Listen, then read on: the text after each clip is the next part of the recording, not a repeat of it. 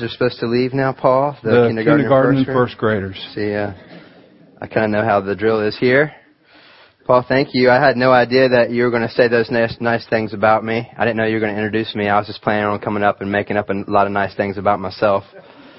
So, brave though, huh? I don't know.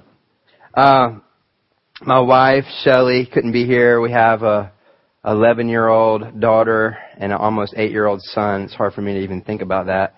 And for those of you that grew up with me or know me well, that's that's a miracle, right?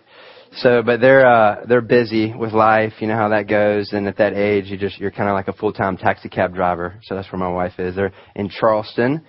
And, so my journey went Young Life staff. And then I did almost a year on the staff of this little church. Really sweet little church about the size of this, but I don't have, the gifts, I guess, to be in that church that was needed. So it was kind of an awkward time of life trying to figure out where I fit in the world. And so for the last 6 months, I've been working in the business world in sales, in medical sales. And, from a vocational kind of point of view in ministry to now in the business world, I can tell you that going to Laney High School or to Miami with Young Life, in the name of Christ, is not as intimidating as taking Christ into the workplace. So, I really appreciate all you guys, ladies, men, kids, who have done that. And it's really brave. I wasn't planning on saying any of that. So, that's me though. And I'm excited to be here. This is like coming home. I literally grew up on George Anderson Drive. So just right down the road. Literally right down the road. The Apostles' Creed. I don't know, you guys, do you ever say the Apostles' Creed here, Paul? You believe it though, right? Okay, that's good stuff. Okay, good. It was written, when was it written? 390 AD, I think. And it was written as kind of as a tool to use to honor this great commission. And, these early apostles, they took that commission very seriously, to go into all the world and baptize in the name of Christ and to make converts. That was their thing.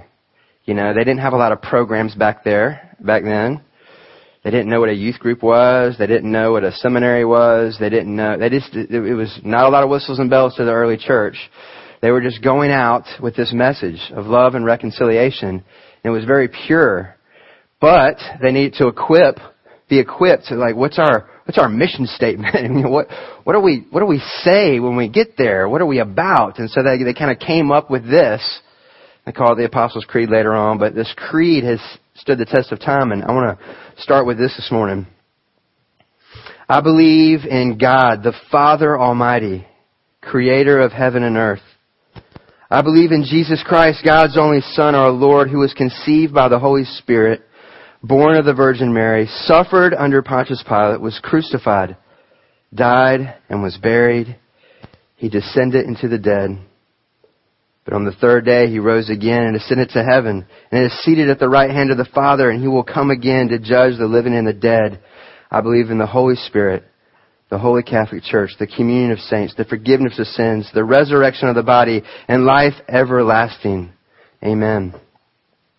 And we read that, and we say that, and we know that for thousands of years now. And after a while, we forget, just because of the busyness of life and being full-time moms and full-time dads and driving our kids all over the place, we forget the power of that. That's an amazing creed. Everything I just read is unbelievable. And it deserves like cheers, when we read that or say that, we should, yes, It's greater than any line that's been in any movie. It's way better than any basketball game or football game that we can go to. This is unbelievable. It really is unbelievable. It should move our spirits, but now we just kind of read it, We believe in the Holy Catholic Church, forgiveness of sins, the resurrection of the body, and life everlasting. Amen. There we go. But this is what we believe as Christians. And this is what's supposed to compel us. And this is what we're supposed to take to all these people groups that Mark talked about. And the rubber is not meeting the road somewhere. And I'm going to read some statistics. And statistics are funny.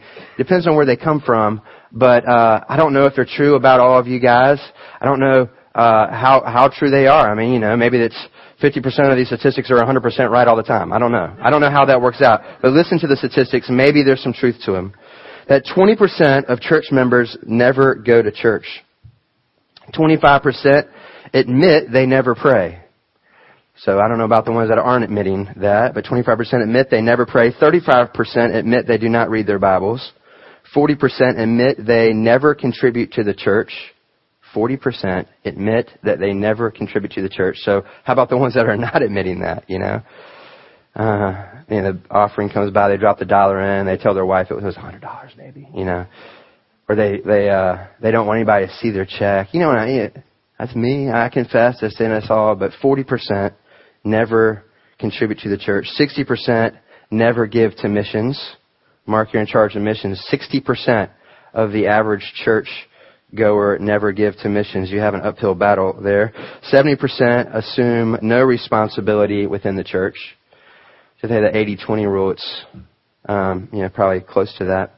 85% will never invite anyone to their church unless it's because they hear that their friend hates their church. Oh, our church is terrible. You should come to our church. We sing bluegrass. It's pretty awesome.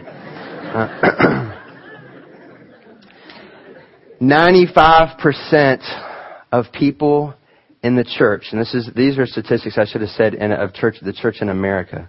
95% admit to never having converted somebody to the faith. 95%. But yet that's the Great Commission. That's the whole point of this whole thing. We don't have this narcissistic faith. It's not like we read a self-help book. That's not what this is. Sure, there's great comfort in this, but there's a whole lot more challenge. When Christ bids you to come and follow Him, He bids you to come and die to yourself and to everything that you want in the flesh, and then go and make disciples of all these people. So it's follow me and make followers of me. Be rescued by me and reproduce that rescue in the lives of others. And yet 95% of the church has never converted somebody to faith in Jesus. How you like that for an introduction, Feel very welcomed by me this morning, I'm sure. And I will say all those statistics, I humbly say those because it is hard. Now, I told you I'm in the business world now, and I'm in medical sales. So it's like, hey, would you like to buy a needle and hear about Jesus? I know it's hard. It doesn't work that way. It's messy and stuff like that. But I want us to kind of engage this morning, kind of with palms up. Like, Lord, what would you have for us in this message? So this is the start of missions, Missions Month? Missions Week, Month? Awesome. This is great. So missions is kind of a partner with evangelism because, evangelism is you sharing your faith and the faith of in Christ, that you have in Christ, with someone else in the hopes that faith would resonate with them, that they would follow Jesus too. And then missions is taking that act of evangelism and taking it to another unreached people group, whether it's Laney High School or Topsail High School or a middle school or the kid at the unpopular table in the lunchroom or that jerk that you have to work with or your neighbor who you think might be in the witness protection program because you never see him. That's what missions is. Maybe it looks like Japan or Cambodia or London, or maybe it looks like your neighbor next door, literally your neighbor. Love your neighbor. Remember that whole thing? And so missions can be foreign missions. It could be domestic missions. It could be to the person that you're sitting next to in church or the person that you sit next to in the cafeteria or at work. Here are some statistics. I got to tell you, Mark and I didn't talk. I had no idea he was going to stand up and articulate all these statistics about missions. And so thank you, Mark, for doing that. And That was great. It saved me some time having to kind of set that whole thing up, and I'm really thankful that you guys see the big picture and you have someone like that at the helm with missions. So I'm going to kind of give you some statistics. These are coming from the Southern Baptist International Mission Board, and I'm using these because there's other statistics in other places, but we're probably, if you grew up in the South, you're familiar with the Southern Baptist Mission Board. They do a great job of going to these different parts of the world, and so that this is kind of their statistics. I think there's probably some truth to this. Over 11,000 people groups in the world, of which there's 6,400 are unreached. But here is what I want to focus on this morning. There's 3,100 are unengaged people groups. Now, unengaged means there's no plan on the books for anybody right now to go reach these group of people. So 3,100 people groups, that represents millions of people. They're unengaged. There's no plan. Okay? So, it would be, like Paul was talking about earlier, where Young Life, the president stood up and said, okay, we need to go into inner city Detroit and inner city LA and Miami and to the Dakotas. Because they're unengaged. We don't have a plan. So collectively, what I'm saying is there's 3,100 people groups that represents a million people that are unengaged. There's no plan at all by the church, the Catholic Church, little c, all of us collectively, denominationally across the board. There's no plan. Unengaged. So with that in mind, listen to this. There are 44,000 Christian denominations in the world. That's 14 denominations for every unengaged people group. There are 7 million evangelical Christians in the world. That's 225,000 for every unengaged people group. There are 4.5 million Christian congregations. This is one of 4.5 million Christian congregations. That's 1,451 congregations for every unengaged people group. There are 4,900 Christian foreign mission sending agencies. Almost 5,000 missionary agencies in the world. That's 1.5 agencies for every one unengaged people group. This doesn't sound like good news, does it? Because see, progress in America to us, because we are sinful at best, because we are creatures of flesh and habit, progress for us looks like consumption. You know, we're going to consume this idea. We're going to consume this excitement about this. We're going to consume something monetarily. We're going to consume this flashy thing here and this shiny thing here. We're going to consume, and with consumption means that we've got to be busy. So now there's activity and consumption going on, and that equals works. Okay? And now works, that means personal responsibility. So progress to us looks like there's a lot of personal responsibility to this. And so as we're on this great plan, this great commission, and we're going after these unreached groups and these unengaged people groups, we get to kind of the cliff and we go, this progress doesn't seem to be working very well. Now, I'm not saying at all that there's not great success stories. I mean, there really are. A lot of you can raise your hand and say, somebody reached me. Hopefully, recently, there's some folks in here maybe who have said, somebody reached me recently. And we can go to parts of the world that were unengaged and unreached before. So this isn't a blanket statement, nothing we're doing is working. I want you to hear the underlining truth of this, that with all of our ideas of progress and all of our ideas and resources and all that kind of stuff, we've gotten to this edge and we can kind of go, something's not working. You know, we can take one more step into this and keep going and call it progress and maybe fall off the cliff. Or maybe we can turn around and do something differently. Because, right, you know, if you're going somewhere and you run into a wall, what should you do? Keep running into the wall, or maybe turn around and go a different direction. So we've gotten to this thing, we're going, if there's 1.5 agencies, mission agencies in the world for every one unreached people group, something's wrong. There's always moving parts and then nothing seems to be working. So what if we just turned around and went back to the basics?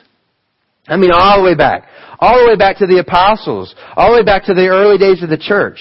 When there weren't all these programs, and there weren't such things as mission agencies, and there wasn't such thing as, a great little congregation with a month for missions. And that sounds like I'm belittling you. I don't mean to. I'm just trying to say, hey, let's shake things up here. What's the bare essence of what we're trying to accomplish? I'm a very visual person, and I have an illustration that I want to use. But as I go through this illustration, we're going to kind of case it with this quote from a guy named Henry Nouwen. It's in your bulletins if you want to read along with me. Let me tell you a little bit about Henry Nouwen if you're unfamiliar. Henry Nouwen was a Catholic priest. He was a scholar. He was a theologian. He taught at Princeton. I think he taught for a little time at Harvard. I know he taught at Oxford. He was an amazing mind. He died about 15, 20 years ago. I can't remember. But what he's best known for is was an author.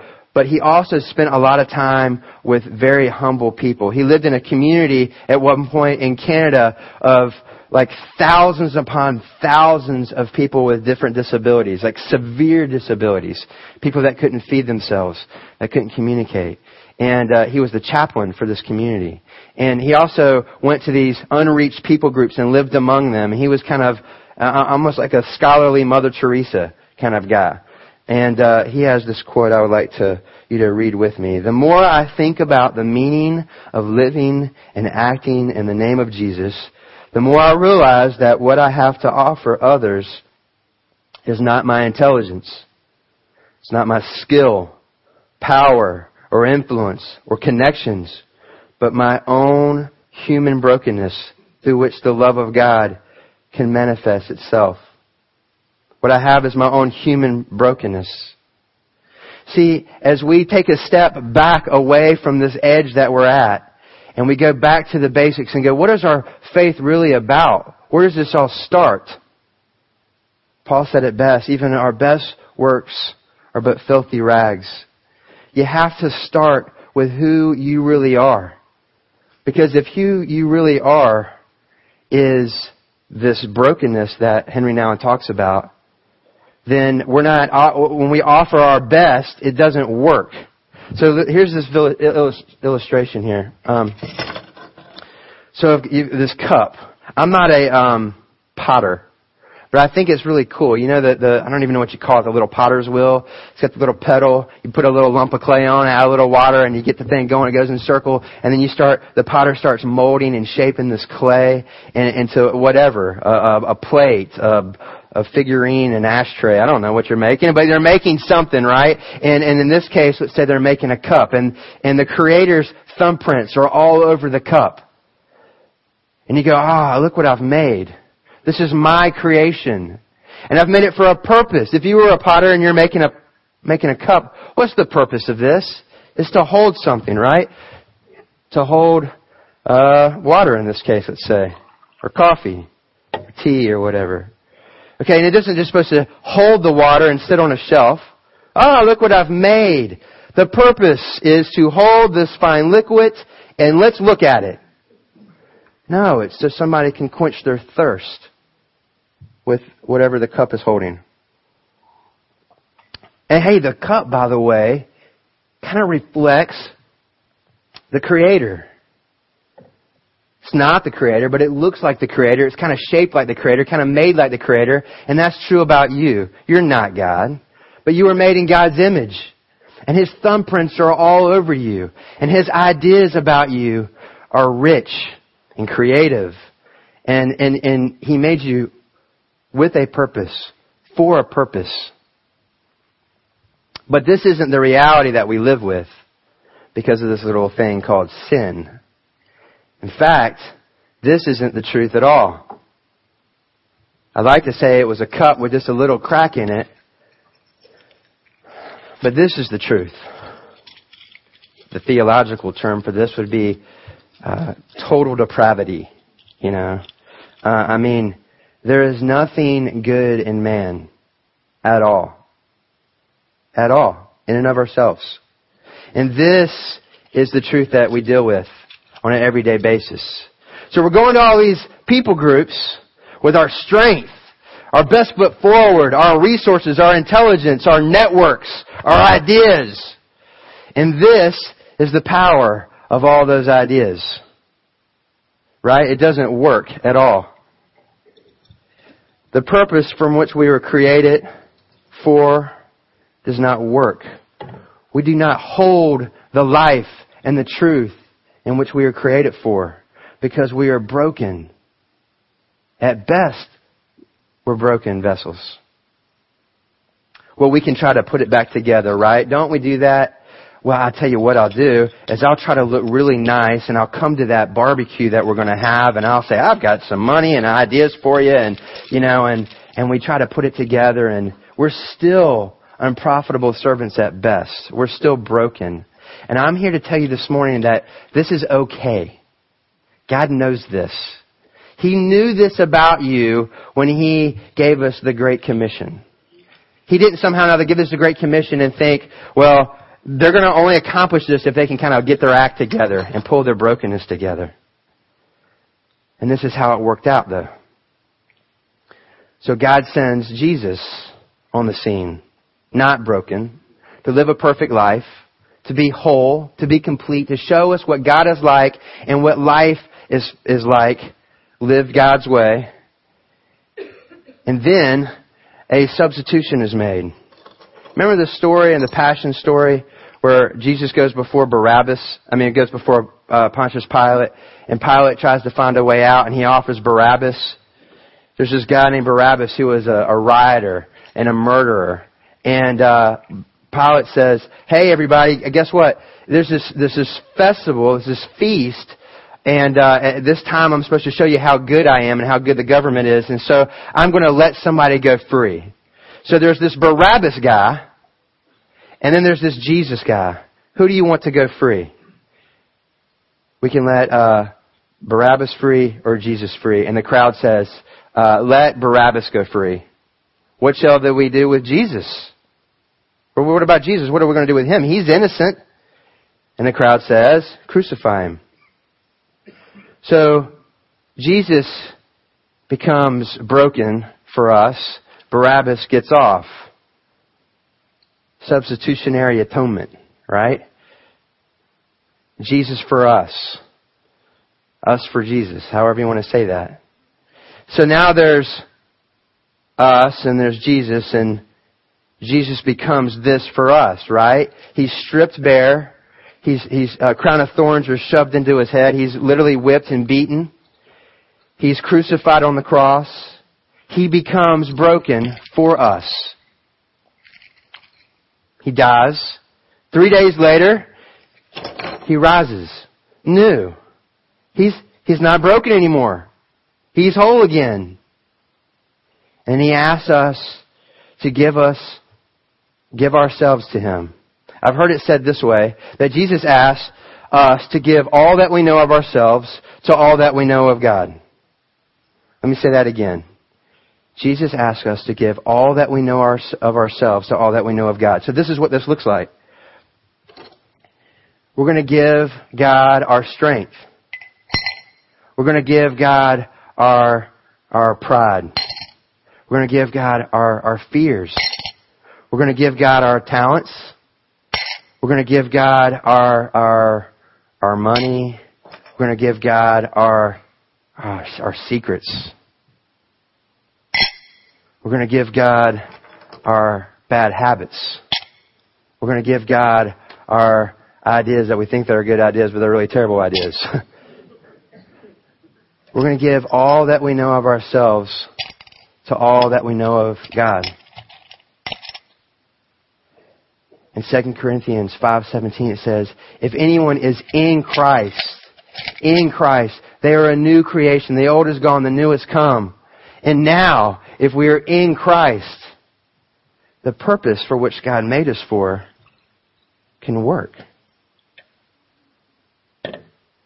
See, in our brokenness alone, we can't offer anybody anything to quench their thirst. In our strength alone, we have nothing to offer these people groups that Mark showed us. I mean, even our best works fail. But in Christ, when we give Christ our brokenness, then we can quench someone's thirst, because it's not us, it's Christ. If you have your Bibles, or you can open the Bibles in the pew, let's go through the scripture that Paul read a minute ago, 2 Corinthians chapter 5. The title of this part here is the ministry of reconciliation. Verse 11. 2 Corinthians chapter 5, verse 11. Since then we know what it is to fear the Lord. We try to persuade others. That persuasion of others, that's missions, right? What we are is plain to God, and I hope it is plain to your conscience. We're not trying to commend ourselves to you. Again, we're giving you an opportunity to take pride in us so that you can answer those who take pride in what is seen rather than what is in our hearts. What's in our hearts? This stuff. This brokenness. That's what's really in your heart. The best you have to offer somebody is your brokenness, because that's all you are. That's all I am. Verse 13. If we are out of our minds, as some say, it is for God. And if we are in our right mind, it is for you. The point of that is, hey, this is messy. It's okay if it's messy. It's supposed to be messy. God knows it's messy. It's going to look like we're crazy sometime. It might look like you are crazy going in the cafeteria and sitting at the uncool table, right?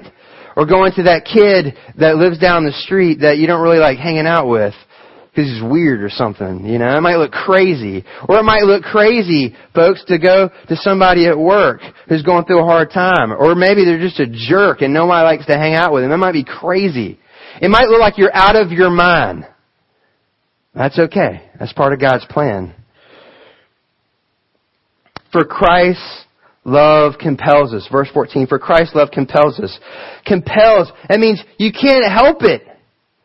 Even if tomorrow you don't answer the call to engage, you're going to think about it and you're going to feel like you're supposed to, because Christ's love is compelling you. It's like you're caught in some tractor beam and you know that you're supposed to be doing it because God's love is so great.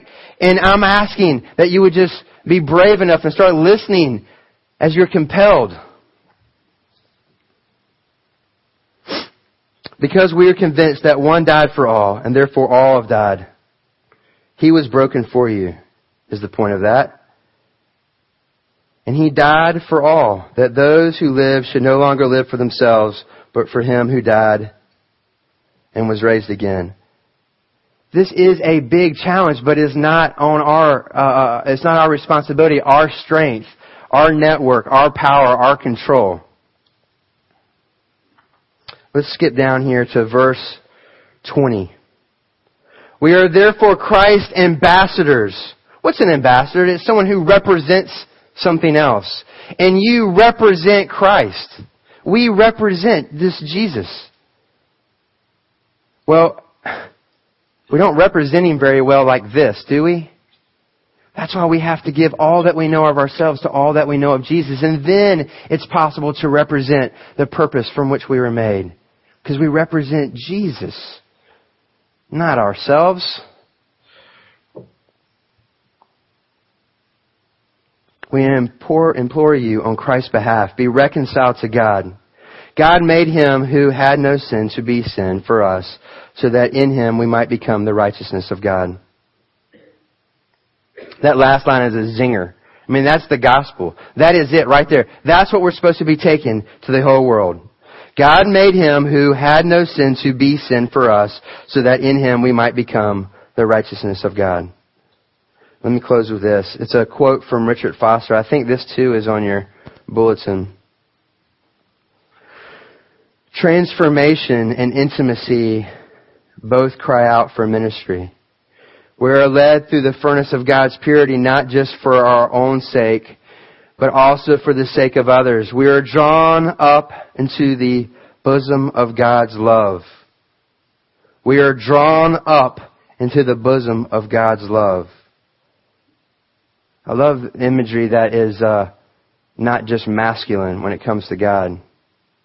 You picture a mother a loving mother. We are drawn up into the bosom of God's love, not merely to experience acceptance, but also so we can give His love to others. That's Richard Foster. 1 Thessalonians 2 says, just as a nursing mother cares for her children, so we cared for you. Because we loved you so much, we are delighted not just to share the gospel, but our very lives as well.